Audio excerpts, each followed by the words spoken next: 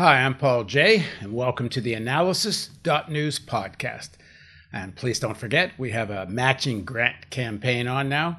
A generous member has put up $10,000. So if you donate now, or if you increase your monthly donation, or you create a new monthly donation, he'll match it. The monthlies are going to get matched for a year, so times 12, whatever you do on your monthly. Thanks for joining us. Be right back.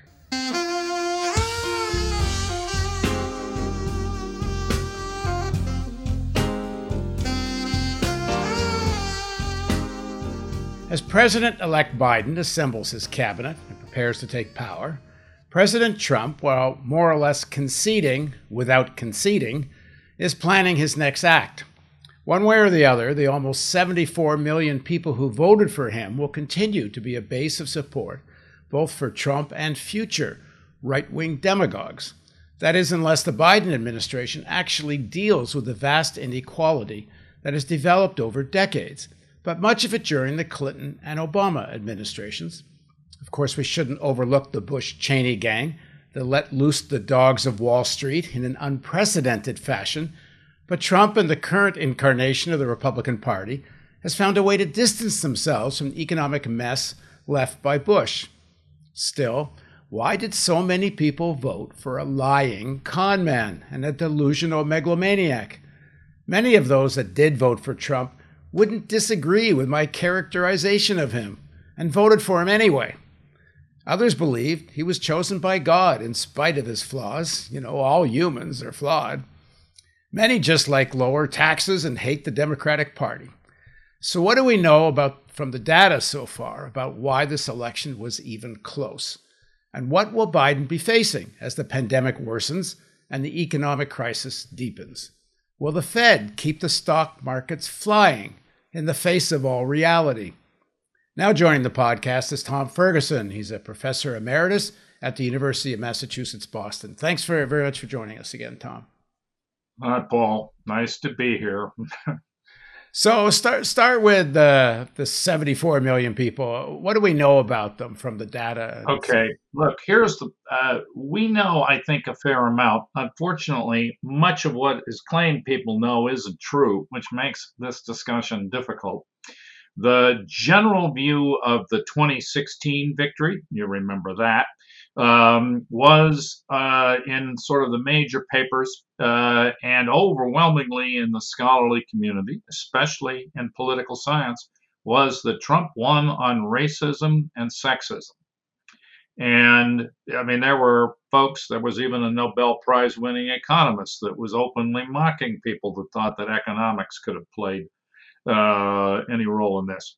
So I'm going to repeat a few things I've said to you before. I got so disgusted with that refrain that some colleagues and I, Ben Page in particular, and we went out and actually broke open the American National Election Surveys to actually look at the survey data. I mean, I hadn't done that for years, even though I once was the assistant to the guy who was then taking the New York Times poll, though I'm not claiming to have taken the poll. I didn't, but I was his assistant.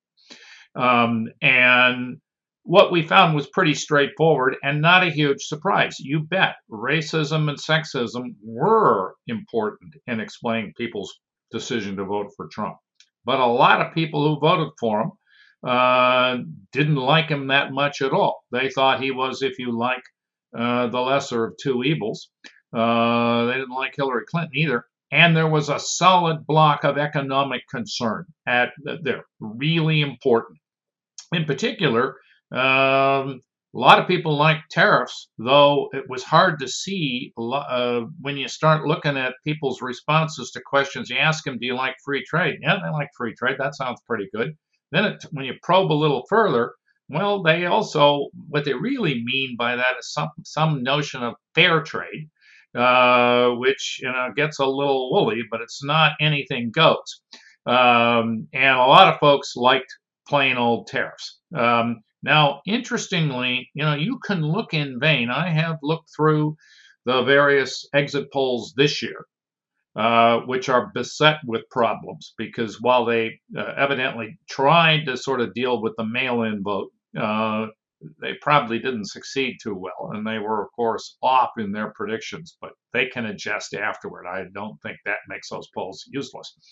But you will look in vain for a question about tariffs anywhere in there. And you don't have to be a genius to have figured out that Trump, in the last week and a half in particular, and at various points in the campaign, including his acceptance speech, were pitching the revival of American manufacturing. And he spent a considerable amount of detail on that. Now, what I'm doing right now is with my colleague G. Chen and Paul Jorgensen, we're looking at the county election data.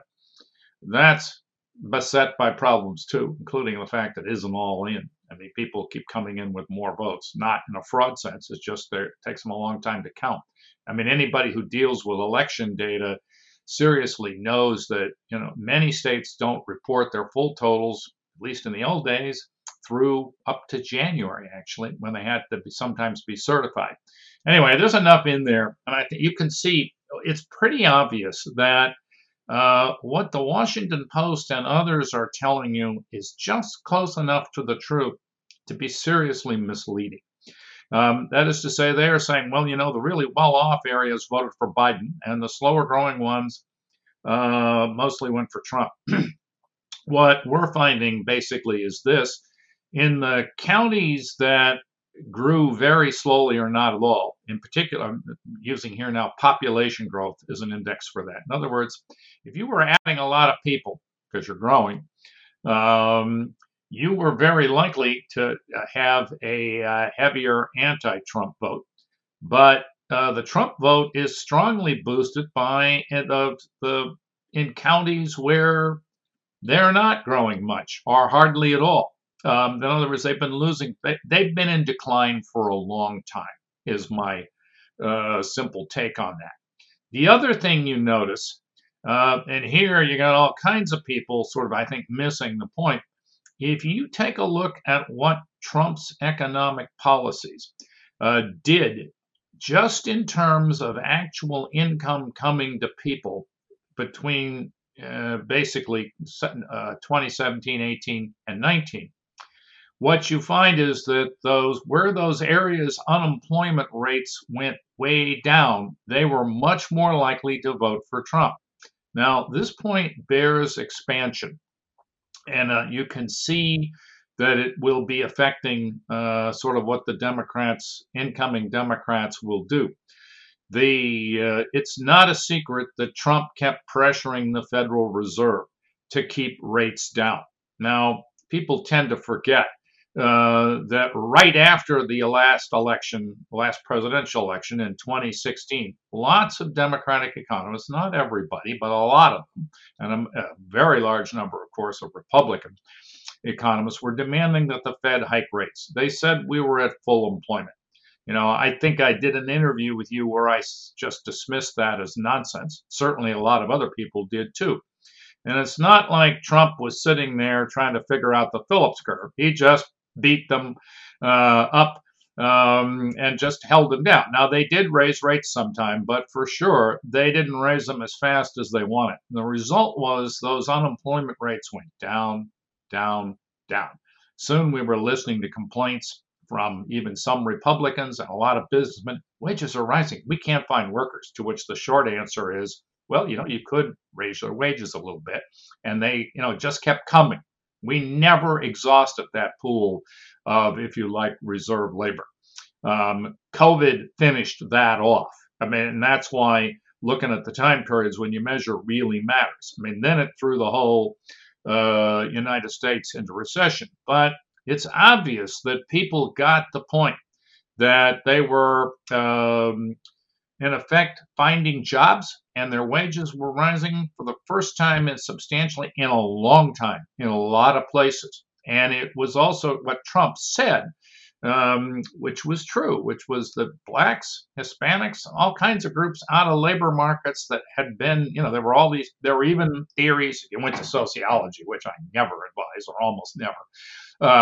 You got theories about why these people culturally didn't want to work or something like that. They were all out there. They were finding jobs. I'm not telling you they were great jobs. They were not. But you could get working hours for the first time in a long time. You could make some money, and people did. Now, what we're finding in our studies is that's a really the combination of coming from a slow growth area in the form of depopulation and really showing a big drop in the unemployment rate up to the moment when the economy collapsed, or really 2019, is really powerful.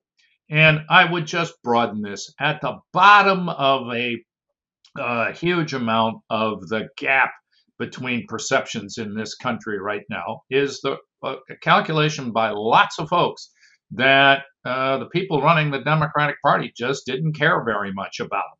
Now, my colleagues and I, in our 2016 paper on voting, we actually went in and looked at the evidence on people who had dropped out of the electorate between 2012 and 2016. In other words, they voted for Obama, let's be precise, and then didn't vote, or they voted for Trump. And people, they were saying, we can't see any difference between the major parties there. I mean, there's a lot of a lot of people were turned off. I would add, too, there's a hinterland aspect to this that's important. In the sort of mainstream Democratic Party thinking, which is heavily affected by climate change thinking, which I'm not trying to tell you the climate isn't getting worse. It's gotten a lot worse, and we've got a serious problem. I just tell people, stick your head out the window and inhale during the wildfires wherever you were, even in Europe. You were probably inhaling some of it. But for 20 years or so, lots of environmental regulations that got put on had the net effect of pulling out of use land in the West mostly. Doesn't pull much land in the East out, though occasionally it does. And that, particularly in timber areas and really far out peripheries, it circumscribed people's allowable economic activity. And those folks resented it. And you could see the differences over time as nothing was put in its place, as nobody made an effort to sort of like even get the internet out there in a large way. I mean, the Democratic Party just had hardly almost nothing to say to those folks, except, I guess, move to the cities or something like that. I mean, there was this long controversy when Howard Dean was trying to get the party to reach out in every state. That was famously ended there.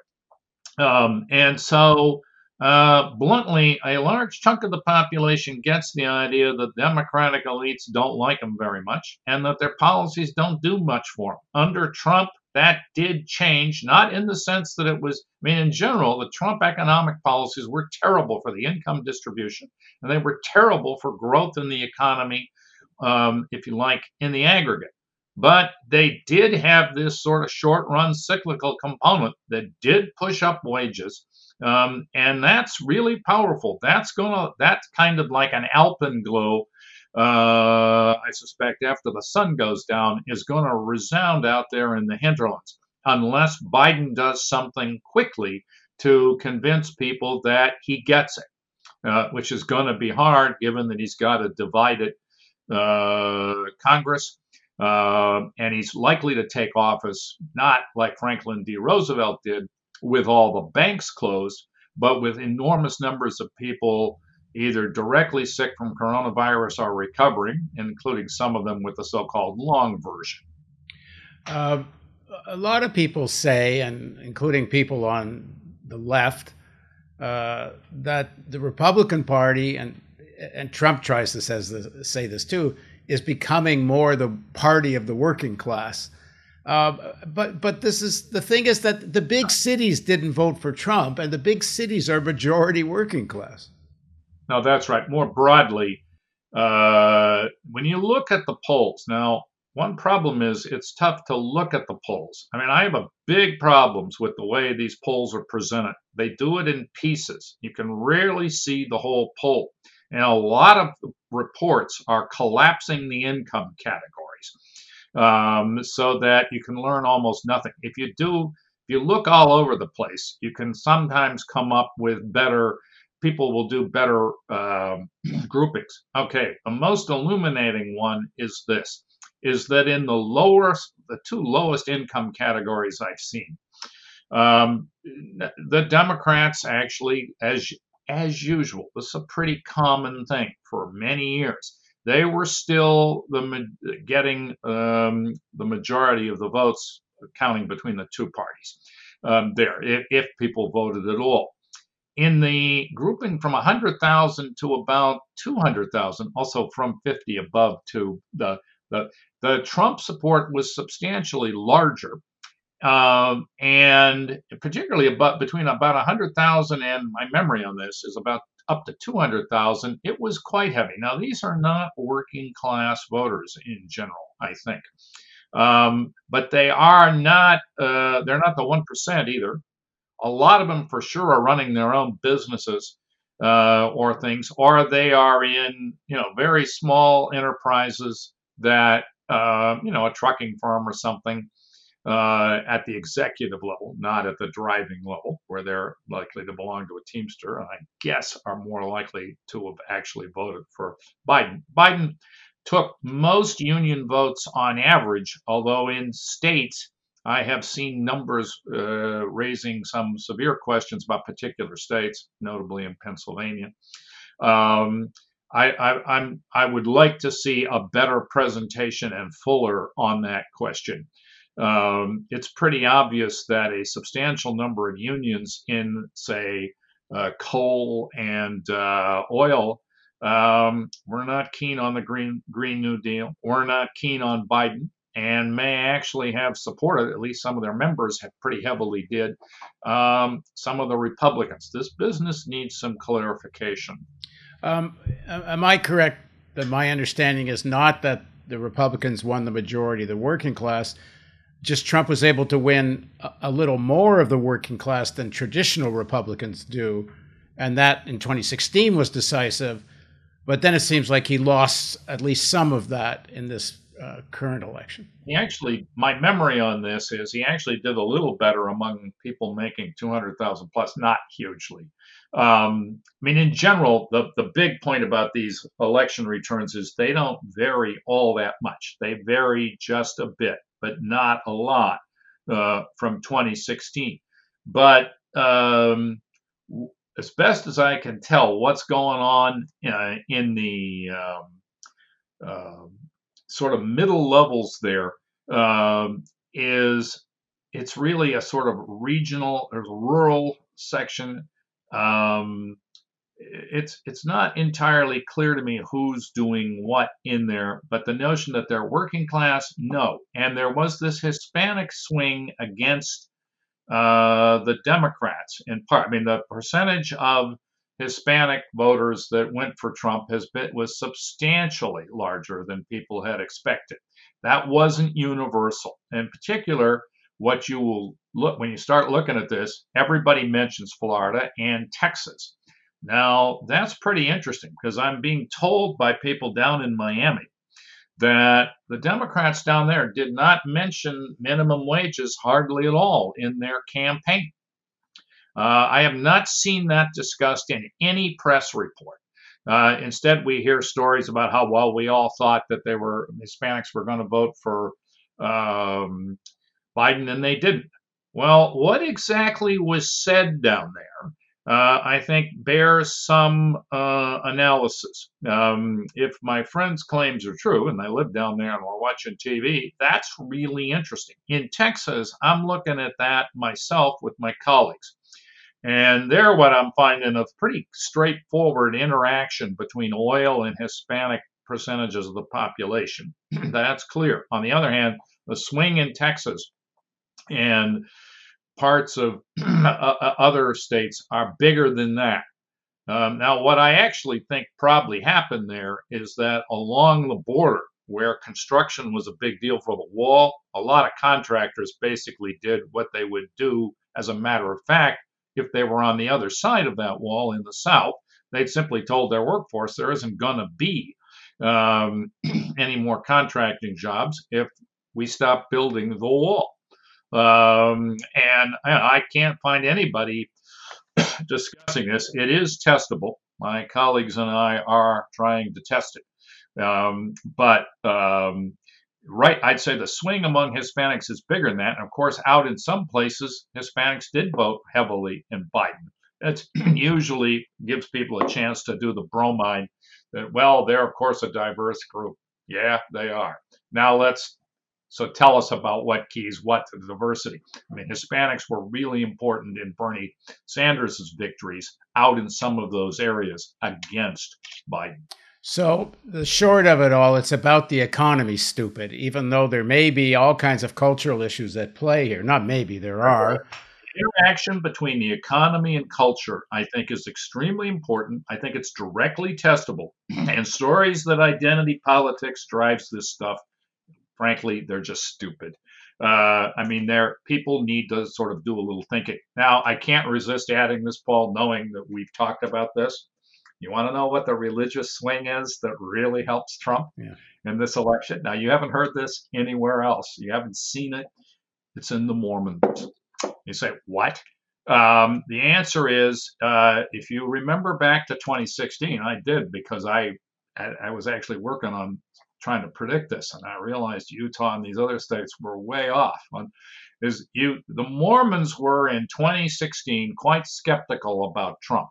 Now, it's not like they became enormously enthused. It's that they became sort of normalized in the intervening 4 years. And so what we find in some of our studies is that you can see it directly in the Utah vote. It was just it went sort of normal Republican for Trump. He wasn't normal Republican in 2016. That shows us a big jump. And so, I'm not trying to tell you that any angel came down and told anybody this is really the work of God. That's not what I think. But I think they were handed a choice between Biden and Trump, and they sort of appreciated him by then as maybe not really a normal Republican, but they went for it in normal Republican tendencies.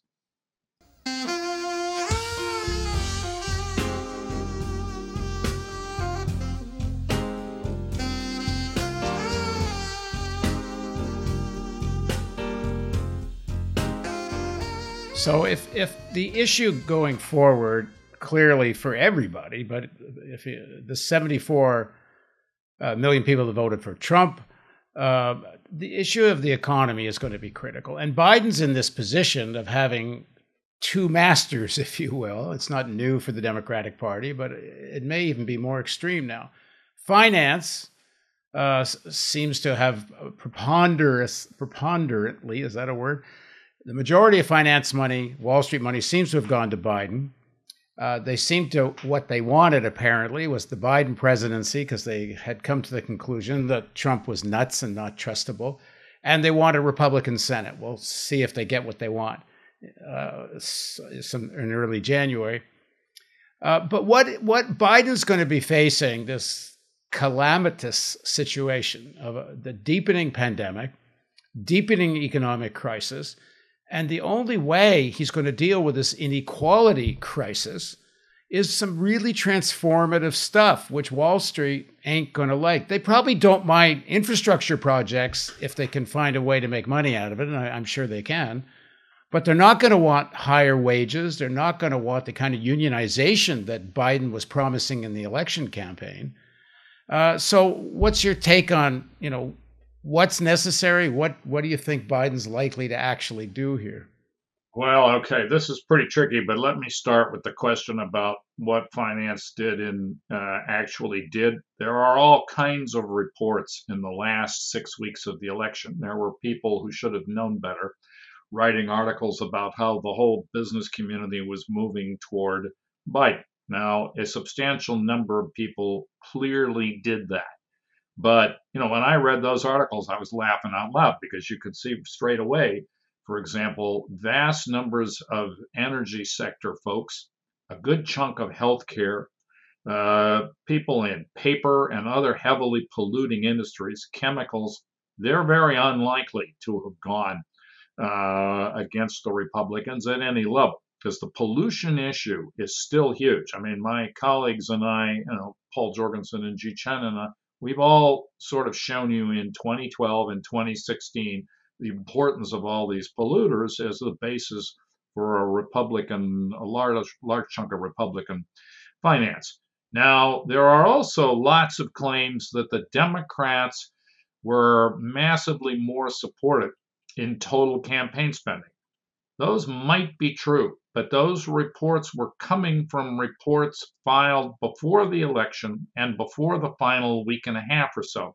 It's just the case that in the final week and a half, you usually see a almost literally exponential growth in financing coming in. And in 2016, there's no question, we showed it in a piece there that attracted a fair amount of attention, that in particular it saved the Senate for the Republicans, and it almost certainly helped Trump win, because in effect they were just pushing the whole ticket in the final days of 2016, and it was a close election.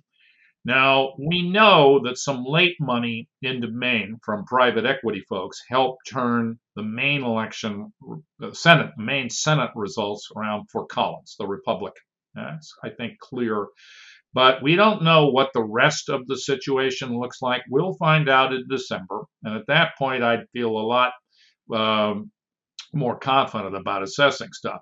I think it is clear that a good chunk of Wall Street backed Democrats. There's enough on the record that you can see that. And thus you size it up pretty well, I think. This is going to be very tricky. And I would add, it's all infinitely complicated by the fact of the COVID problem, because, yeah, you are coming in not only with a deep recession, since the COVID aid was allowed to run out at the end of the year. But you are also going to be coming into a country where people are literally getting sick at I'm sorry to say, exponential rate. And it's spreading like crazy. And, the country has nothing in place to deal with that at all. I mean, it's just plain. The U.S. rates now look among the very worst in the world. I mean, Philip Alvelda, John Mallory, and I just published a piece on that in INET that's bounced all over the planet. That's even being translated into French. That sort of shows you how crazy the American state responses have been. And so the Biden folks have to come up with an effective coronavirus response. They have to sort of try to fix the economy, and they got to do it pretty much all at once, because they can't do this in pieces. In 1994, Clinton got his head handed to him when he talked. He literally did talk about national health insurance, then switched the subject there to, first it was gays in the military, and then famously that other health care plan that Hillary Clinton was said to have crafted.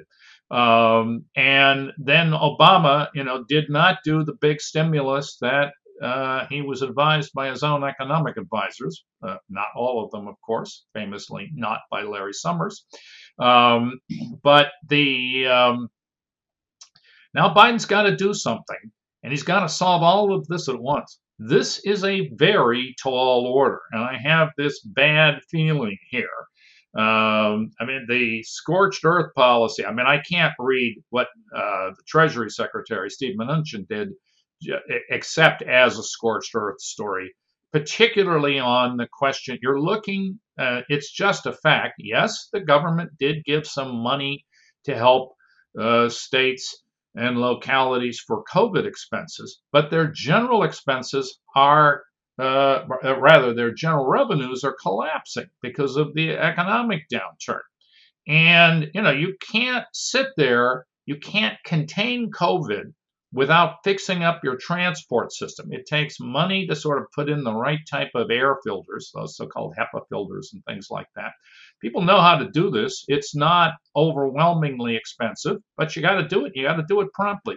When you pull like the state and municipal facility, which was operating with prices set so high that it made almost no sense for anybody even to try. And I think they made 2 loans.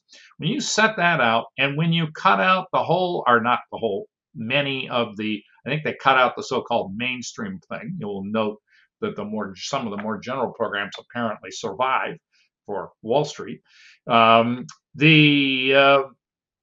You can't fix this thing. You can't, I mean, you do not need the economic collapse of a bunch of cities right in the midst of coming to power, in the middle of a serious pandemic, and with plenty of climate implications too. I mean, in case the wildfires aren't burning in January, but they'll be around next So, fall. what does the appointment of Yellen at Treasury tell us about what Biden might be planning? Well, it tells you there's some rationality there, actually. I mean, Yellen did move the Fed away from those crazy old non-accelerating inflation rate models, Phillips curve type stuff. That's to oversimplify. She did push that along, and they began to sort of experiment. On the other hand, it's the Fed, and they were slow on a lot of consumer and just income distribution issues. But she's at least sensitive to that stuff. Most of the other Democratic candidates for that, who were practical, I didn't see them. That suggests to me that somebody is still somewhat rational there. They know they can't just sit there and go completely with the old Clinton Obama policies. On the other hand, what are they willing really to try? I'm not sure. If the Republicans do continue to control the Senate, how much can Biden do through executive order? How much can the Fed do without the approval of Congress? Well, the Fed can do a lot without the approval of Congress, and you could read. There's an enormous debate about this when the so-called 13.3 Federal Reserve provisions were rewritten in the wake of 2008. But as I read that language, it would still justify a lot of things, and in an emergency, almost anything. But we could all debate it forever. People are debating it already. But fundamentally, if the Fed wants to keep doing what it was doing in the last few months, they need somebody to sort of give them a loss cushion, which the Treasury was providing. Now that's apparently been withdrawn there. The sort of fundamental Here, issue, hang though. on for 1 sec, just for people that may not know this. The Feds can't take a loss. So how does the Treasury give them a loss cushion? They had that fund, and they were going to let them absorb. There was going to be any losses would have been absorbed out of that, which means the Fed would have had to send less money back, because it typically sends a lot of money back to the U.S. government. But the bigger story is this: people here, just like in 2008, are all walking around saying, "Oh, it's just terrible. The Republicans will control Congress, will control the Senate, and nothing can be done." That's not really true. There were some efforts to push on Republicans, but Obama mainly didn't do it. He was trying, and I see he was defending himself the other day. Well, the truth is they blew the first 2 years, and they brought you to 2010. That really stuck gridlock in the system and brought you Trump, because they did everything too little, too late. I mean, let's repeat that. You got Trump because of the Obama administration failures in economic policy. Now, in the case of Biden, the president's got real power to persuade. And if you're sitting in the middle of a deep recession, if he goes out there and says, "Look, we really need this," and it would be helpful if other groups would get in behind him. But I don't. You can at least make the effort. There's nothing like TV ads in states where Republican senators are up for re-election in 2 years. They did a few of those, just a little, but hardly any. They don't have to sit there and be passive and just say, "Oh, that's really bad. Mitch McConnell won't get along." Everybody vastly is exaggerating what you can do if somebody wants to make the effort. We haven't seen anybody make the effort. Clinton did not in 93 and 94, and neither did Obama. Yeah. By effort, you mean spending the money to persuade people that the Senate are blocking support that might come to your family. But also naming names. Now, look, if you read the daily press accounts, you will hear typically, well, I mean, just read the accounts of what was holding up the current action on trying to renew the Cures Act, the spending programs. And they rarely carry it down to any granular detail. Like we were told that several Republican senators objected to having wages too high. Tell us more. I mean, basically, reporters they don't write very much more than what they are handed on a fork by somebody. I mean, the one thing's got to say here, yeah, I'd like a free press, and I'd like one that's factual too. It beats, you will forgive my plain English here, it beats Fox News. But you're a long way from that in the United States. That's why I'm talking to you, and as it were. I mean, we're not, you're not going to see me on any major network anytime in my life, I don't think. And the truth is that the press just won't cover this stuff. They will cover it. The rules, they all follow very clear implicit rules, sometimes made very explicit, where they will, if some politician in power actually says something, they'll usually cover that. Not quite always. We saw some very interesting things coming in the final weeks of the election. But in general, they'll cover it. But what typically happens is that the press is given briefings on all sides for public purposes that are very general. They don't name names. You can't find out that say, I mean, I remember one that was wonderfully topical. It's nicely back in the news today because he just got appointed yesterday to the climate. But I remember when John Kerry tried to ban, and I think he succeeded in banning the use of the Dartmouth Medical Atlas to sort of drive down costs in the medical sector back when they were doing the legislation on cost controls in Obama's thing. And, that's ridiculous. They didn't report that in the Boston Globe for years. Let me ask you,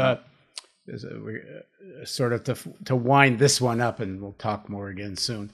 Sure. Do you see any indication that the Sanders-Warren AOC part of the Democratic Party, and that's a big part of the Democratic Party when you look at the primaries, are they going to have any influence in this administration? And if they don't have much or any, what are going to be the repercussions of that? Well, my reading of what's going on right now this is to get more detail than we have time for. I'm conscious of the fact we need to wind up. I could see that the Biden people are listening a bit there. I don't regard this as all a zero, at least not yet. I also think that wing of the party has not really engaged. They've been defending themselves, which, of course, since they were under attack. I quite get that. But they ought to be championing a sort of fairly straightforward, high-tech approach to COVID. They're all pretty quiet about that stuff. I mean, I'm not hearing the sort of things that folks should be doing. I'm just pushing testing, though the Biden people are coming late on this, and they came late to the OSHA integration of that. But they are now doing it. But I'm not hearing the type of economic stuff, except we can spend anything we want, which is actually clearly not true. I am not the only person. Lance Taylor and other folks have all made the point about modern money theory. You can, in fact, put your currency at risk. Now, we're a long way from that. We're not anywhere near that right now. But in the next few years, you're going to see one inflation scare after another. You're going to see all of these funny things, flight to gold, which you saw somewhat earlier. All this stuff. People got to sort of get their economics. Frankly, my sense is that the macroeconomics and the COVID responses are frankly a little behind best practice, and that they sort of need to get their act together. And they're going to have to sort of solve this problem of. I mean, it's absolutely clear that we have a severe racial justice problem in the United States. They have got to do something about that, and it's one of the glories of that wing of the party that they're, spotlighting it. They also have to deal with the vast number of other Americans who've seen you're pauperizing people of all colors. I mean, it's an equal opportunity pauperization scheme right now in the way wealth and income are being redistributed under this um, pandemic recession. And folks got to address that in very broad terms, and they got to do it fast. And they have to deal with the fears of large numbers of folks when they start to do major programs that they'll just turn themselves into Weimar Germany or something. Now, you don't have to do that. I've written and done a lot of work on Weimar. We're not there yet. You're talking about hyperinflation. That there's certainly no sign of any inflation right now. Yeah, there's enormous, except in food. Look at food. You will see the food prices have risen and rather fast, actually. But as have grocery store profits. Look, in general, if you set up a situation where you are subsidizing firms but not workers, you're going to create a lot of unemployment. People got to go to work. They go to work even if they get sick, and firms continue to make profits. This is a really ugly sequence. But my point is, folks got to think in broad terms quickly because you got enormous numbers of people who are getting pauperized, and they're going to have to sort of reassure folks who are afraid. The whole upper middle class vote that turned so heavily, that's a place where I think you can see some change, not an enormous one. It's pretty small, but it mattered against Trump. And they're on COVID, I think, as much as anything else. I mean, basically, Biden was sort of a very reassuring teddy bear for folks who were anti-Trump. If it had been Bernie Sanders there, I'm not sure what would have happened. I was a strong Sanders supporter, but and I also wonder about all these business execs who, in the last few weeks, urged a peaceful transition and to tell Trump to go home to Florida, which is they may not have done that if it had been a Sanders. If we're thinking that they would do that for Sanders, that would be an interesting discussion, wouldn't it? All right. But it's not today. All right. Well, thanks for joining us, Tom. We'll do it again soon.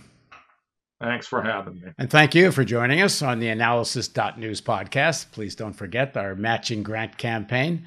Just go to the homepage. It explains everything. And thanks again.